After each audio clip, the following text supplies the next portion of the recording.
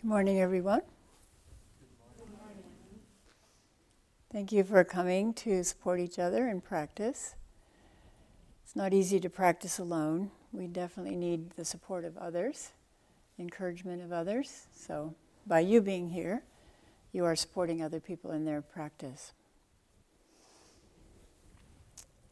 People are very curious about the word enlightenment. We use the word enlightenment or awakening in talking about our aspiration or our vows for practice. We don't talk much about enlightenment or awakening, that is, unpacking it or unfolding it or talking about what it's composed of in Zen. And the reason is we don't want to plant preconceived notions in people's minds, because those preconceived notions tend to stand right in the way of what needs to unfold, what is already there, and will naturally unfold if we get completely out of the way. The word completely is a lot of work. So when Hogan and I first started practicing Zen, decades and decades ago, there were only 2 books about Zen practice. There were 3 Pillars of Zen, and there was Zen Mind, Beginner's Mind by Suzuki Roshi. And this book is a collection of teachings by Philip Kapleau and his teachers, Yasutani Roshi, and Harada, Sogaku Harada Roshi, translated and then compiled by Philip Kapleau. So this was one of the first Zen centers in the U.S., the Zen Center in Rochester, where Hogan studied with Kapleau Roshi.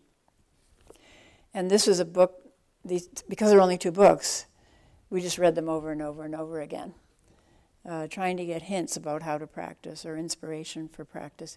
People often ask me, should I read when I'm undertaking Zen practice? And I say, read books that inspire you to sit down on the cushion. That's what you should read. And later, after you've had some accumulated experience on the cushion, in meditation, in long retreats, and so on, then reading can be helpful because you can say, oh yes, I understand exactly, because I had the experience, I understand what this person is talking about.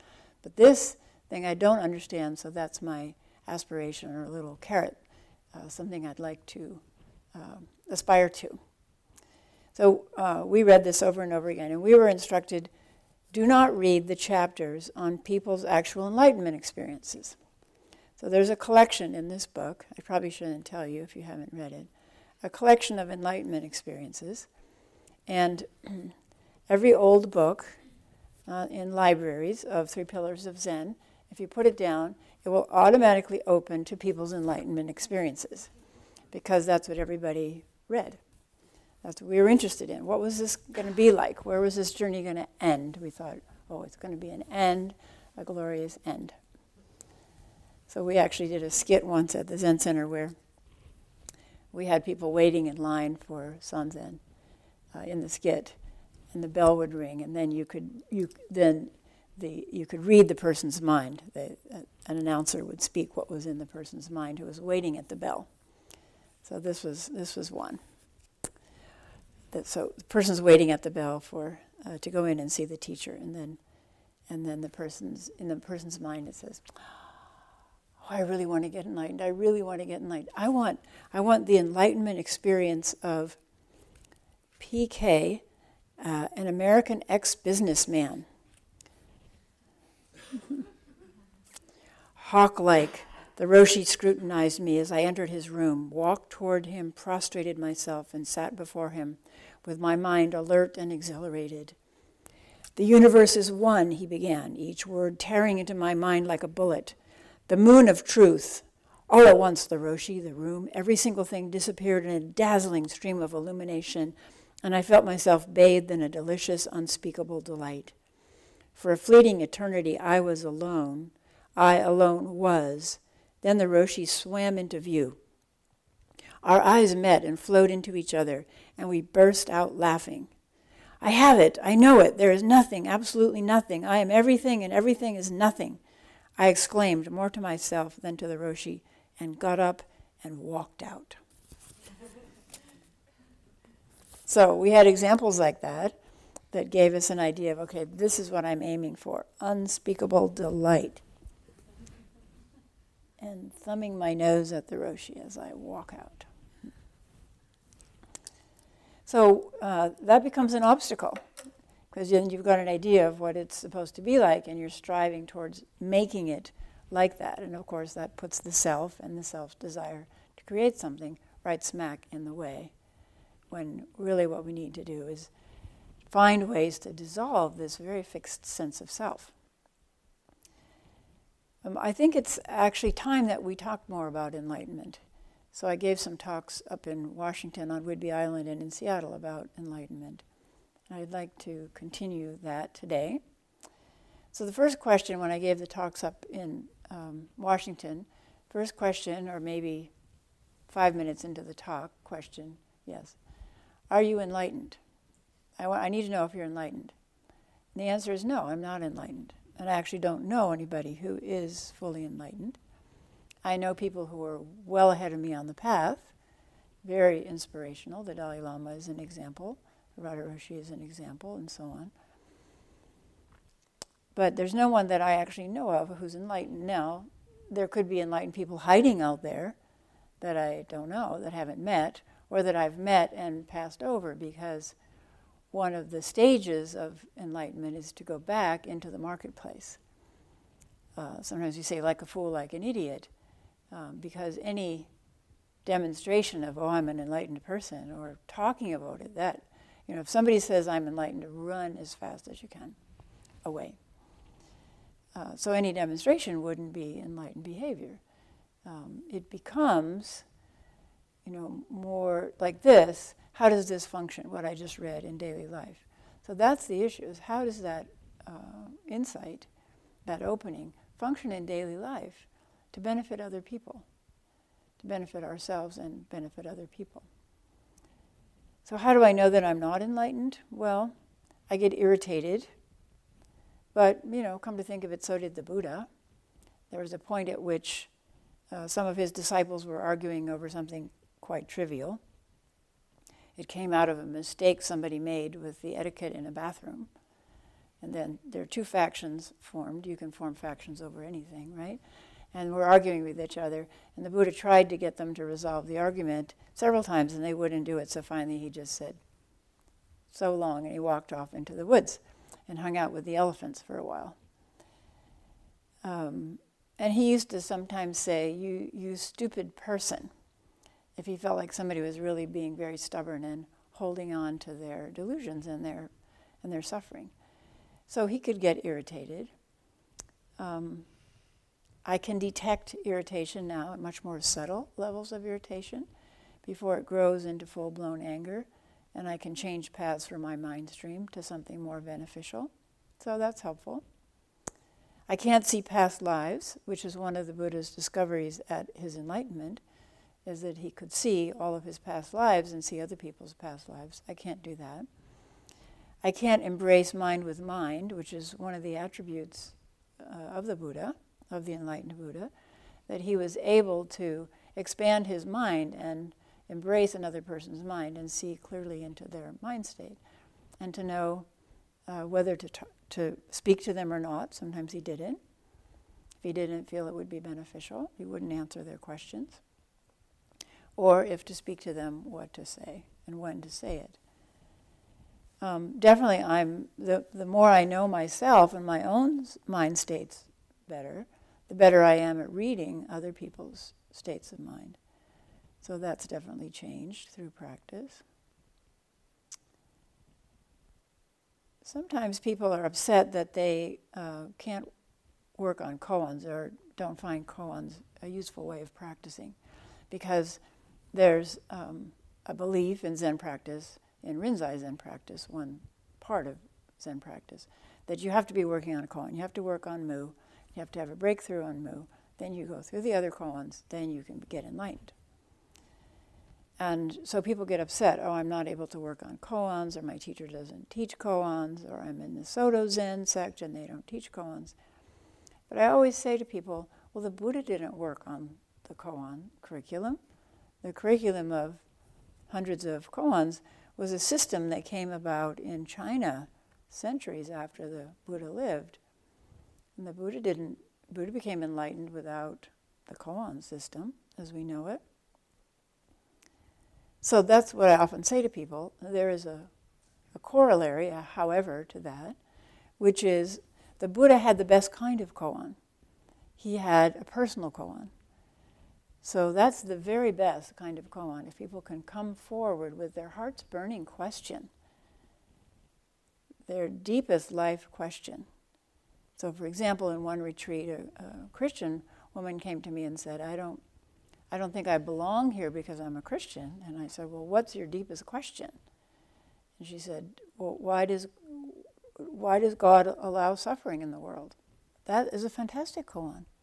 If God exists and God has power in the world, why does God allow suffering, so much suffering in the world?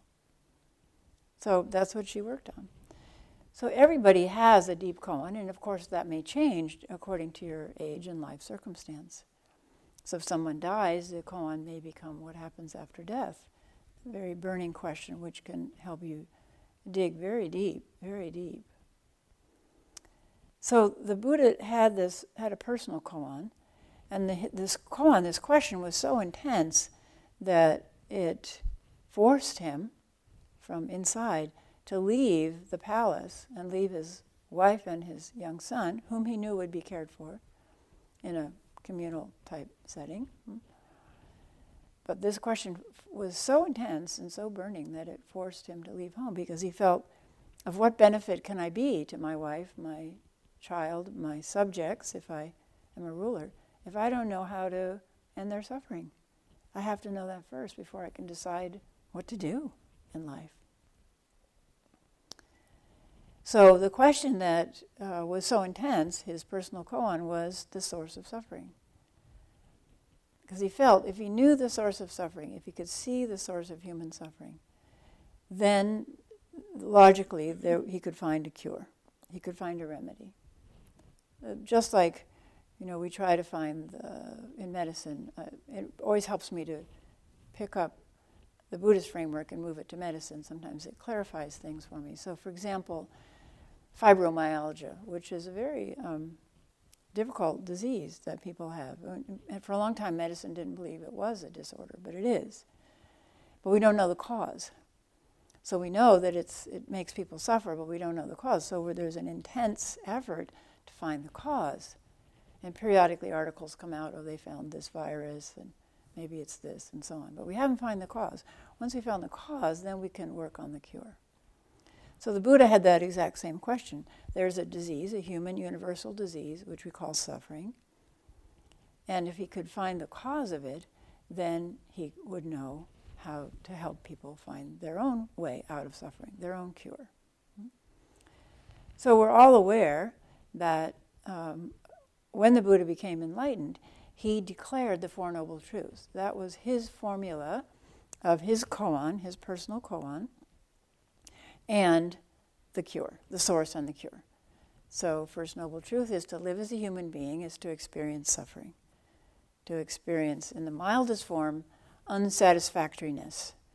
That feeling you get when let's say you had a nice Thanksgiving dinner, but deep in your being you feel like that wasn't ultimately satisfying. I really want something that's ultimately satisfying. Why wasn't that ultimately satisfying? Why do I feel this vague sense of discontent, distress?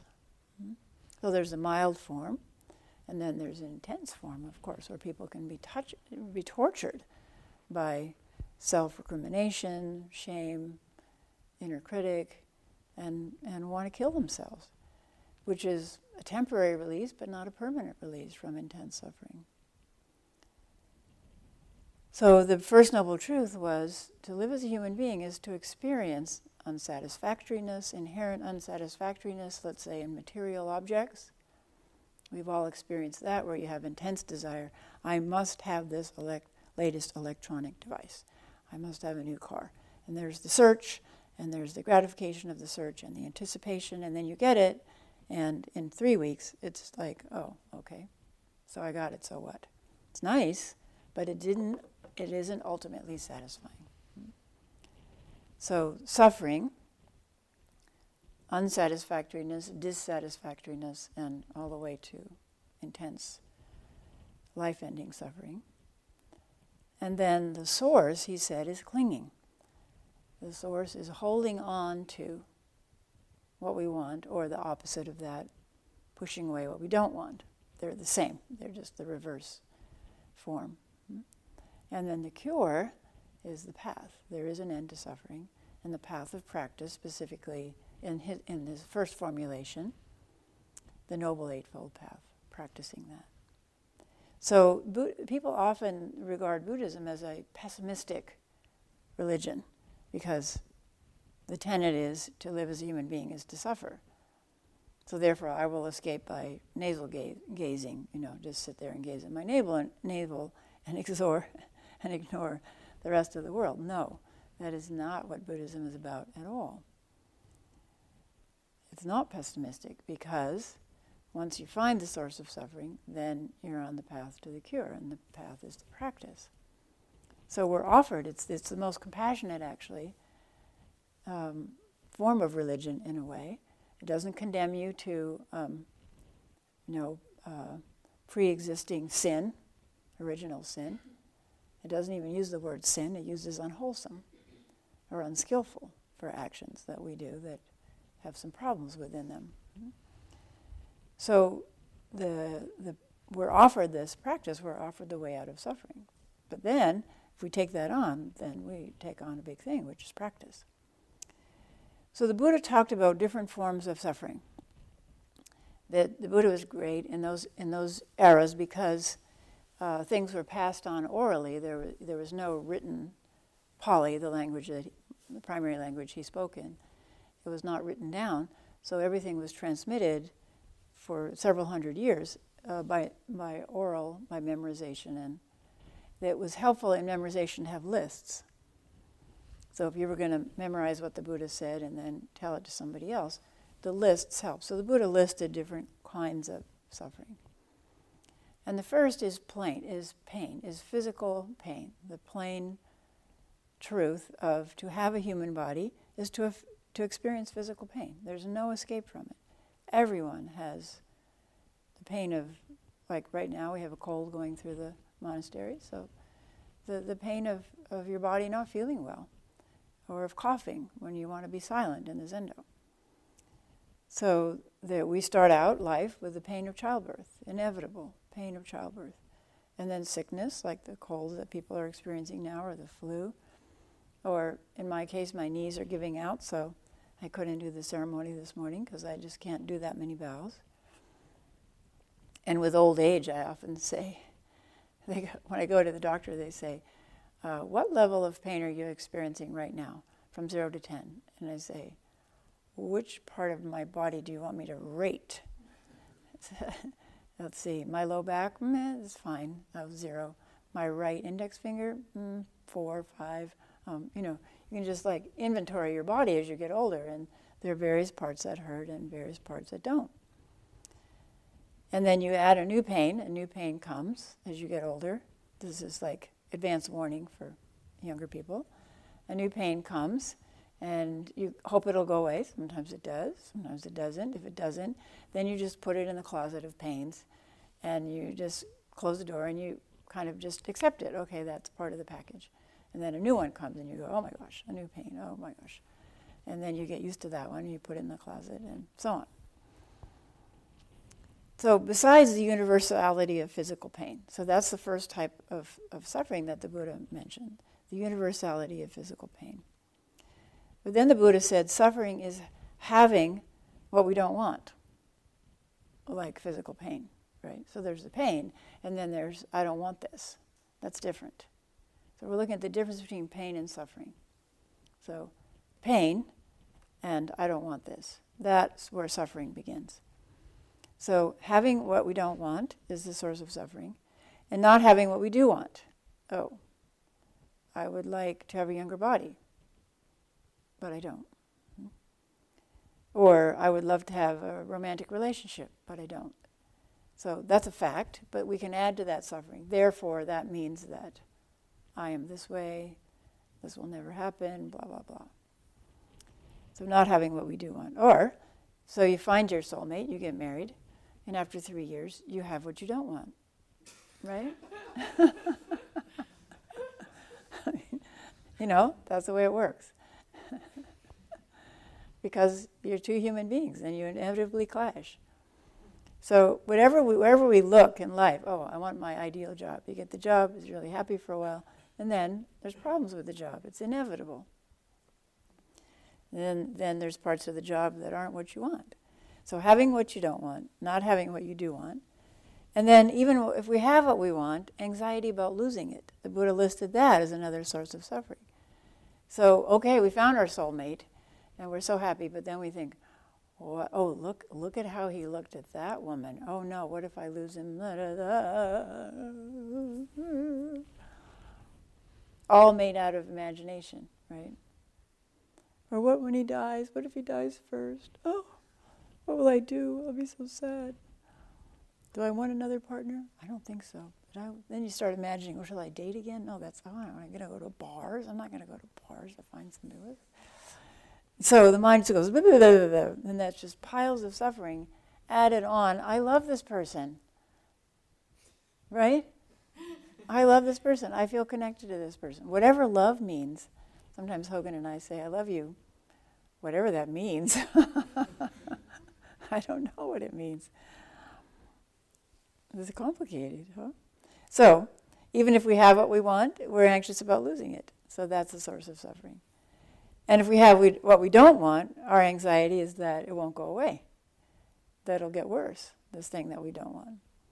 Basically, it's fear about impermanence, that things are going to change. We know that. We know that's a truth. Impermanence is a truth. But we haven't completely accepted it, so we fight against it, and that causes suffering. So those are some examples of the list the Buddha gave for sources of suffering. Having what we want, isn't that interesting? Having what we want can be a source of suffering. So I'm going to give you a couple of examples, then I'm going to ask you for examples of how you've seen that happen with your mind. So I'm going to give you an example related to the truth of physical pain and how the mind can add suffering on top of the fact of pain. So my knees are giving out and I can't climb stairs well. So then we used to often, every couple of years, we would go to ape caves, which I love going to ape caves because we can turn off the lights and walk in the darkness and see if you can sense where the walls are, and it's cool and it's dripping in there. And I used to do a lot of caving when I was young, which is partly how I ruined my knees. But now I can't go to ape caves because I can't climb up over the boulders. And I can't bow many times, so I can't do the Kshitigarbha ceremony. And I can't get up easily from the floor if I've been sitting for a while. So there are lots of things that I want to do that I now can't do. So I'm clinging. If I cling to that, oh, how can I get that back? Or I'm really sad that there are so many things that I can't do. Then that's suffering. So there's the fact of I can't do it, and then there's the suffering that I add on top of that, the clinging, the distress, which is based in past thinking, right? Oh, I could do these things in the past. That was me. And I should still be me, the same me that I was when I was in college, right? That's all based on past thinking. Or I can be irritated at my knees. That doesn't help because the negativity doesn't promote good health in anything, healing, or doesn't promote the life force. So I could be irritated or angry at my knees, but that lessens the chance that they're going to get better. Or I can imagine how worse they're going to get, and then what I'll have to give up as a result. So I could think about, oh, maybe I'll end up with a cane, I'm on a walker, a wheelchair, or bedridden, or maybe, my legs will get so bad, I'll have to amputate them. The mind should just go wild thinking about future consequences of pain in your knees, based on future thinking. I love this phrase from one of our English students, that the mind is a disaster monger. It sells disasters. So you can go from, I'm having difficulty getting up from a kneeling position, to my legs are amputated and I'm in a wheelchair permanently. In a second, in an instant, that's what the mind heads for. Or I can accept So I can either create suffering out of the fact that my knees aren't as limber and as discomfort-free as they used to be. So I can create by comparing to the past suffering. I can create by by going into the future and being anxious about the future. I can create a lot of suffering for myself and people around me. Or I can accept, yes, there are some strong sensations in my knees, and there are things that I can't do that I used to do. And I can send loving kindness to my knees, and I can be practical and go see what medicine can offer. But then the surgeon says, oh, I can fix your knees with surgery. But we only do one at a time, because if it doesn't work, we don't want to do 2 knees. So then what does the mind do with that? Oh my gosh, that means maybe it won't work on my 1 knee. Maybe I'll be worse off. So the mind comes back in and creates suffering out of this potential offering of surgery, which might improve the situation. But it might not. It might make it worse. What if it doesn't work? What if I'm worse? Then the mind just goes off into suffering again. So that's an example of suffering. So pain, physical sensation, pain. I don't even like the word pain. It's so loaded. Strong physical sensations, an inability to do something I used to do. Those are facts, right? And then I can create suffering. My mind can create suffering. So this is where our practice says there's a place where you can interrupt that, if the mind is trained. So another example, this is related to suffering created out of sound. So that's another physical sensation, sound, right? This morning, when it was still dark, we were sitting here very peacefully in the zendo, breathing in the peace of the room, we heard gunshots. So we heard gunshots over there in the forest, and we heard gunshots several properties away that way. And then the mind goes, guns, danger. And then the mind goes, oh, hunting season. Then the mind goes, oh no, the deer that used to come and graze peacefully in our flower garden. Oh, there's some people out there. Hope they don't walk into the forest. It's true, there's some people walking around out there. The mother and her yearling and her fawn, and you can see how the mind starts turning towards suffering. Oh, poor deer. I hate hunters. I hate guns. Why do people have to hunt? I hate carnivores. But then we had this big discussion at the table, breakfast table, about, well, on the other hand, there are too many deer in many areas, and so it's helpful to keep the deer population down. And we don't have Lyme disease yet, but if there are too many deer, we might have Lyme disease like they have on the East Coast, and that's a suffering. So then we talked about encouraging wolves, and there used to be no wolves in Oregon. Now I think there's a pack of about 27.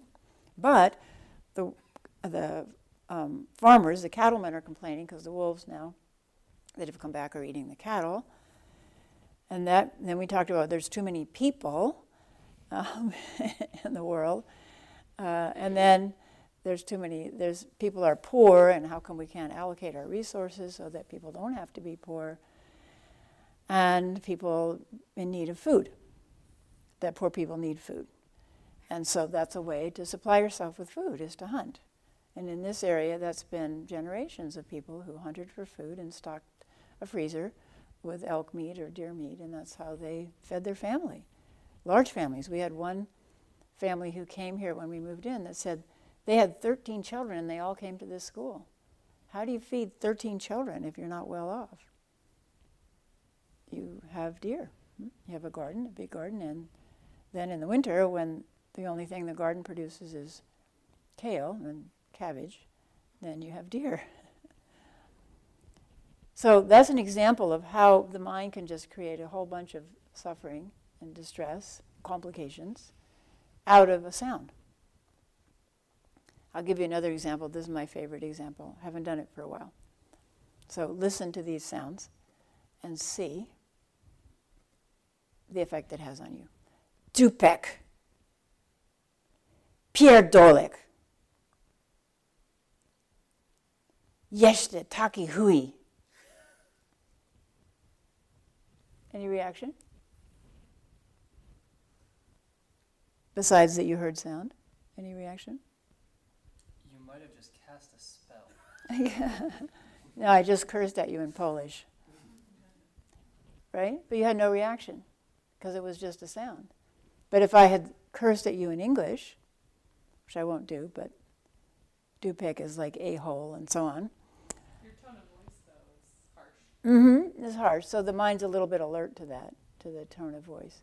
But how is it that we have imbued magically certain words in the English language with the ability to get us to react and become angry?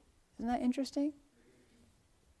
I just think that's fascinating. We have taken certain words, which they're no different than other words. They're spelled with vowels and consonants, and we've imbued them with the ability to make us really upset, or to make somebody else upset if we say them. That's just amazing to me that we've done that.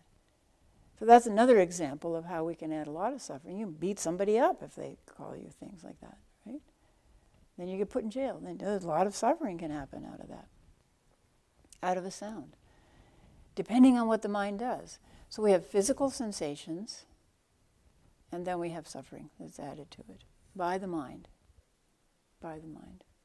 And we have simple facts like there are more wolves, so that's, or there, maybe the deer are going to be killed, and so we have simple facts that the mind can turn over, or a concern. Let's say I'm concerned about something nationally or internationally, but then on top of that we add suffering.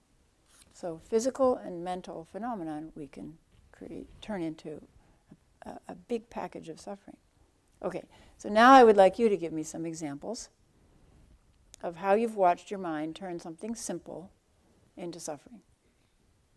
Either physical sensations or the news or mistake about somebody, mistaken thoughts about somebody.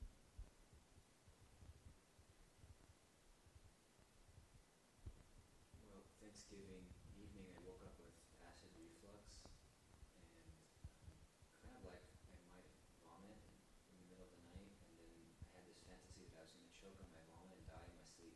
Right? Isn't that great? But it's not how I want to go.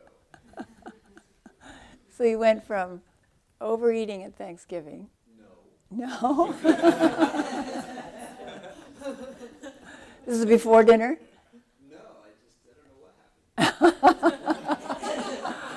Oh, I think maybe I know. Since there are the physical facts of if the stomach is really full, then acid will, as you get older, will reflux up into your esophagus and cause acid reflux. So that's the beautiful example of sensations, uncomfortable sensations in the body, and then death, like that. Yeah, other example? I've got the live edge. Okay.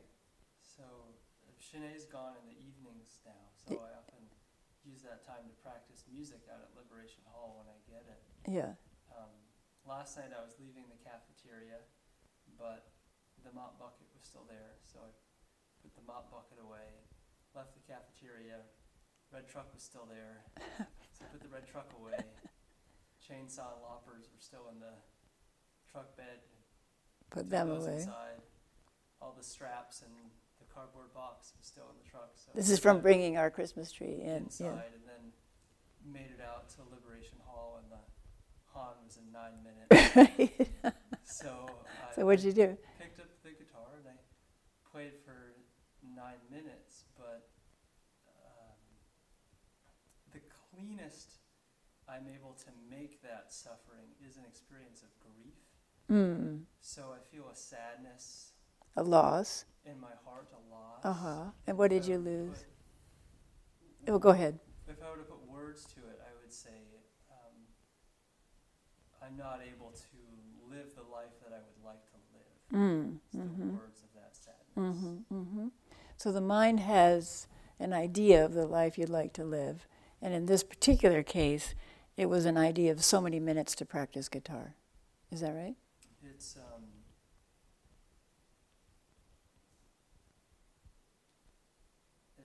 It's wanting to honor. Yes. It's wanting to honor like a relationship with music, and that's the way I want to express it. Mm-hmm. Mm-hmm. So we've all had that experience that he's describing, right? Where you have an expectation, this is how my day is going to go, or my evening, or the next hour is going to go, and then it's interrupted. Things change. People come forward, they have needs, you're the person to take care of them, or take care of inanimate objects in this case, and then you discover, whoa, my expectation about how my evening was going to go is shattered. So we can create suffering out of that, right? This is unfair. This is not, I don't want to live at the monastery anymore. People have too many demands. Why don't people put things away? Why don't people do what they're supposed to do? And I want to yell at somebody. Well, I can't yell at them, so I'll have to do a polite reminder at work circle tomorrow about please put, right.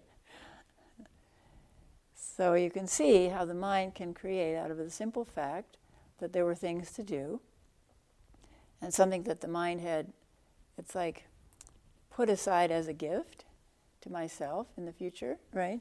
I'm going to have this little gift for myself in the future of this many minutes to play guitar. And then the gift gets smaller or taken away. And that can be very disappointing. So how do we work with that? This is exactly the issue of our practice.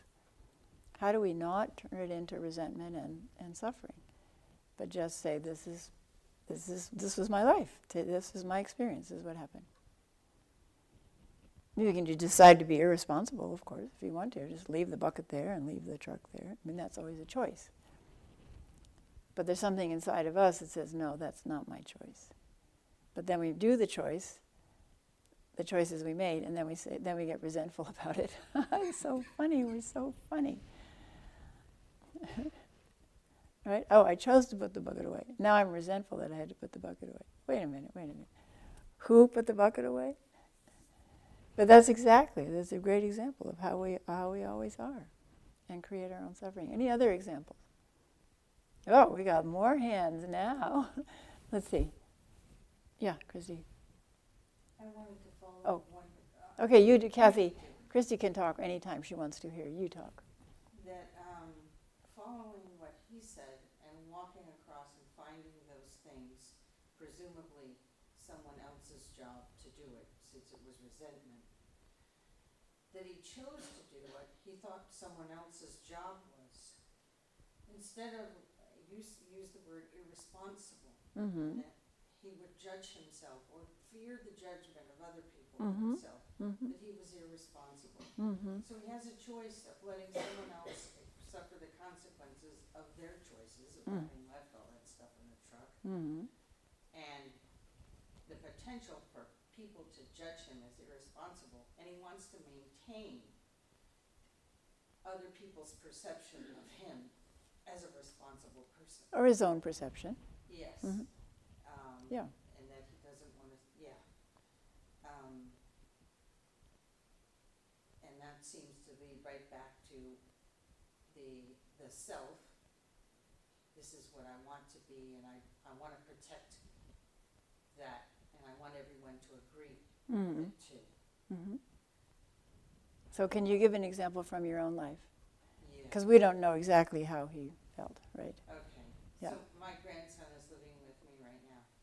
He comes in the kitchen, he's on the table waiting for his muffin. And I have a glass table, he has a china bowl. Ping, I hear it. Mm. Ugh, God, that was loud. Ping, ping. All right, now, that's gonna wake my daughter up. That's an irritating sound. Now, what am I gonna do to discipline him? He's 2, he hardly listens at all. I have to discipline him the same way his mother was. If I discipline him, he'll go, I'm not listening to Grandma, and he'll run and wake his mother up. Mm-hmm. And I have a whole future. Uh-huh. And so I keep hearing ping, and then I say, oh, but I shouldn't be irritated. I need to Uh-huh. ramp down my Uh-huh. irritation. So that's great. Hold it right there. So you had one whole stream of suffering that you foresaw, and now you're entering another one. I shouldn't be irritated. That's another stream. Yeah, I shouldn't be like this. Right. Yeah, so then keep going. It's great. What kind of relationship am I creating with him if I'm irritated? Mm-hmm. What kind of a person am I gets up irritated in the morning. Right, Why can't I have a more equanimous attitude in the morning? right. Why So is that the again sound is the on? idea of I should be a certain way, right? Yeah. Mhm. Right, right. Now, how am I gonna get rid of them? It's so irritating. I don't really wanna get rid of them because I was so excited to have them move in. I could spend more time with my grandson. And there goes That's great. another- That's great. So what's great about it is that you examined all the steps along the path to suffering. You saw how the sound ping created all this suffering, right? Yes. Yeah, all these chains of suffering. So let's go back to the sound ping. What could you do about the sound ping? Well, my first thought was just to be just to hear it. You could do And not that say without any all of that the other stuff. embroidery the mind puts on it. And Yeah, then take it in a practical way. practical. Well, Well, how likely is it that she hears it? Probably not uh-huh, high. uh-huh, If she hears it, how likely is it? And I'm trying to protect her sleep. sleep. That's why Uh-huh. I'm taking care of him in the morning to try to. So let's even go back to a simpler practical solution. How about a placemat? Yeah. Right? So this is what happens when our mind just goes, or a plastic dish, right? Our mind just goes, and we then, it's so confusing we can't see a simple solution. Just change the sound. Yeah. So I visited when I was up in Whidbey Island, I visited some people who had remodeled their kitchen. It's exquisite, just the most gorgeous kitchen. And they put in the middle of it a table of glass.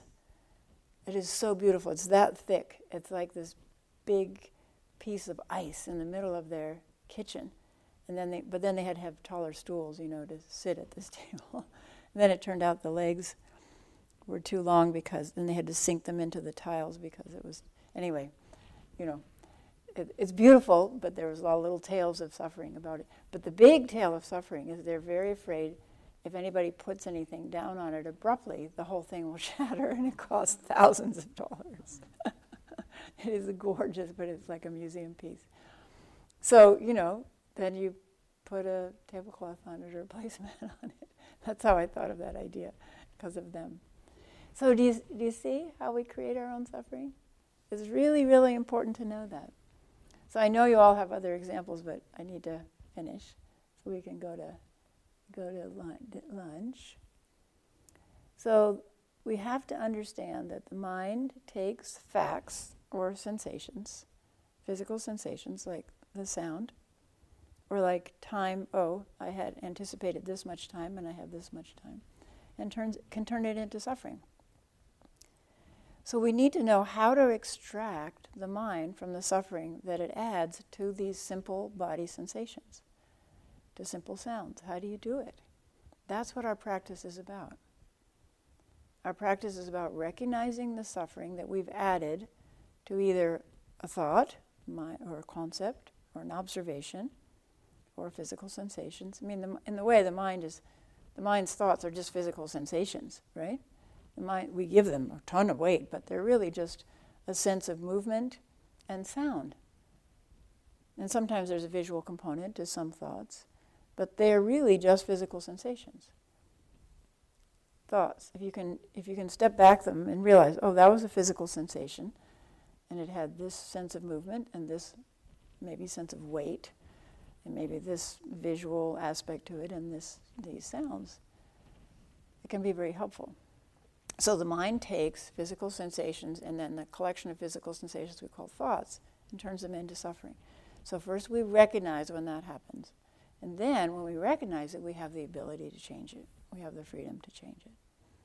Then ultimately, when the mind is not thinking all the time, so this is part 2, which is the ability to turn the mind off, the ability to rest the mind, to rest in what we call natural mind, just awareness mind. And out of awareness mind, we have tons of choice. Tons of choices. As soon as the mind gets tangled up in thoughts, the choices narrow. And then emotions get involved. But when we step back into awareness, we realize, oh, I actually got a lot of choices here. And then we can start to flow with things as they occur. And you've all had experiences of flow. You've all had experiences of when something happened which could have caused you distress, but didn't, because you just flowed right into it and did exactly what was appropriate. Everybody's had some experience like that, where you kind of surprise yourself and go, whoa, who did that? Oh, that was me. Oh.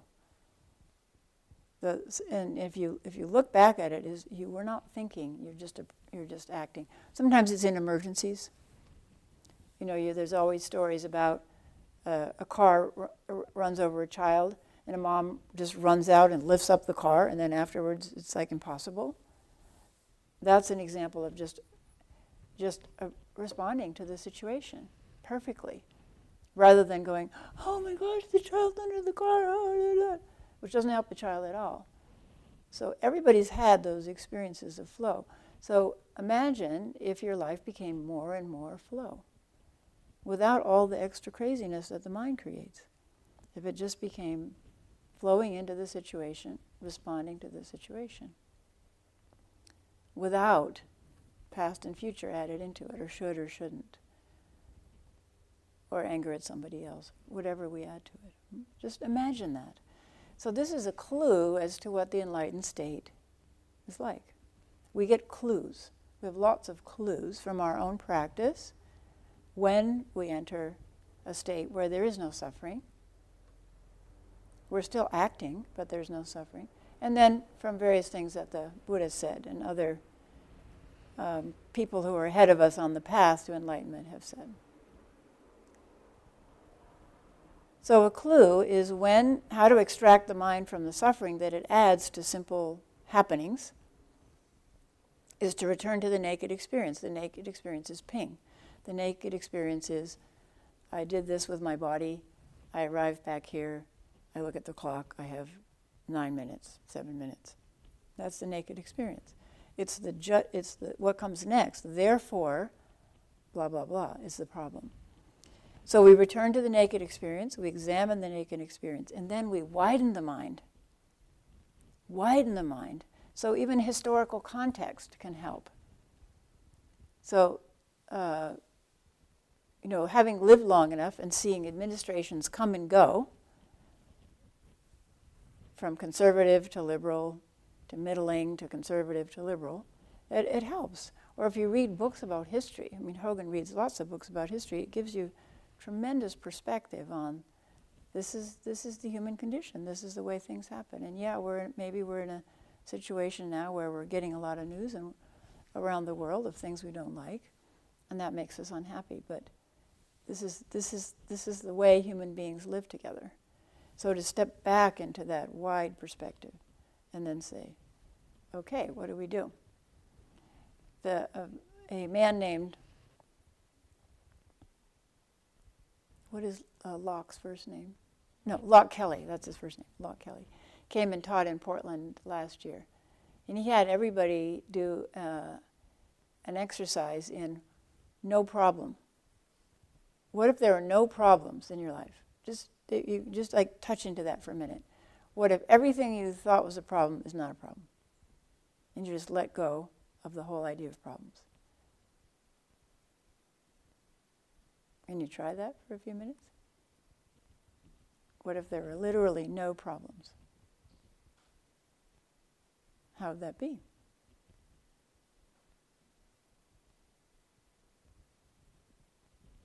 Interesting, huh? What do you think, Janine? I see you kind of looking around. Well, I think that right now I don't have very many problems. Uh-huh. In fact, I can't really think of any. Uh-huh.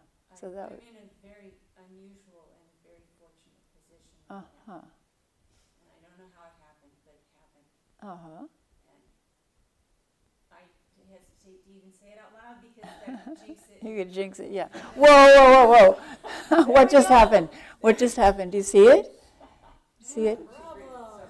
Problem, right. I'm going to jinx it. It's going to disappear. I want it. I want to hold on to it. See? Yes. There we go. Thank you very much. Yep, down the road to suffering. I'm happy now, but I might not be happy in the future. It's so great. It's so funny what we do. So could we just have no problem for a minute? Okay, let's try it. No problem for 1 minute. No problems at all. Just let go of them all. There's not any problems anymore.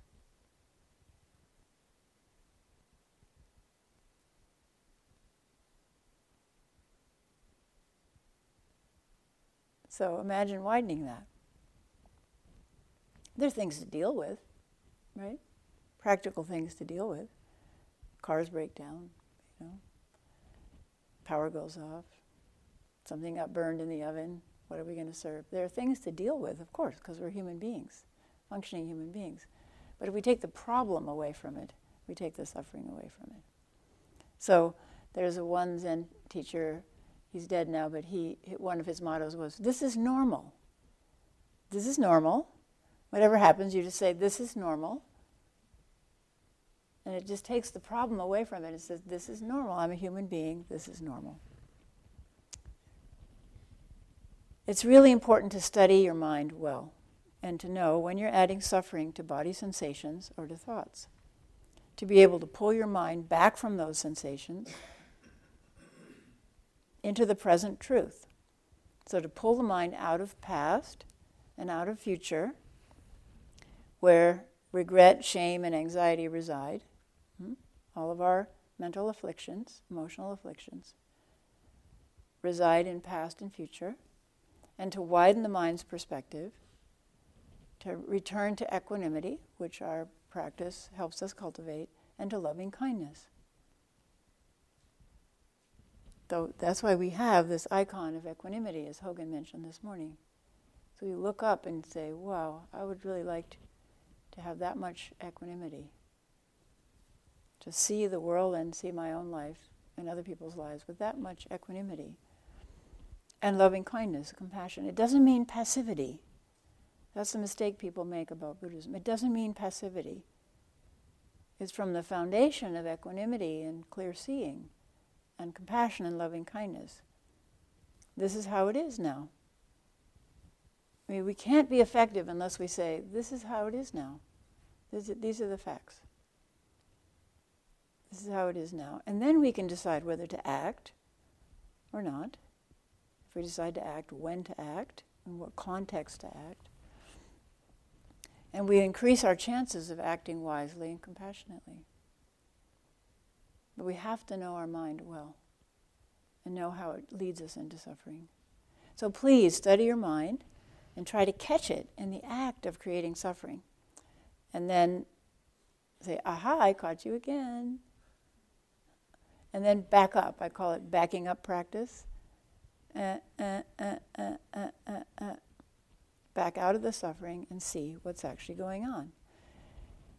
Our practice helps us know how to pick our mind up out of suffering and redirect our mind stream to what is wholesome and beneficial. It sounds simple, but it's a fair amount of work to reverse not only the decades of our own life's practice of creating suffering, but generations behind us. But if we do this work for ourselves, it will benefit ourselves and everyone around us. And then that has repercussions far beyond what we can imagine. So please study your mind and practice well.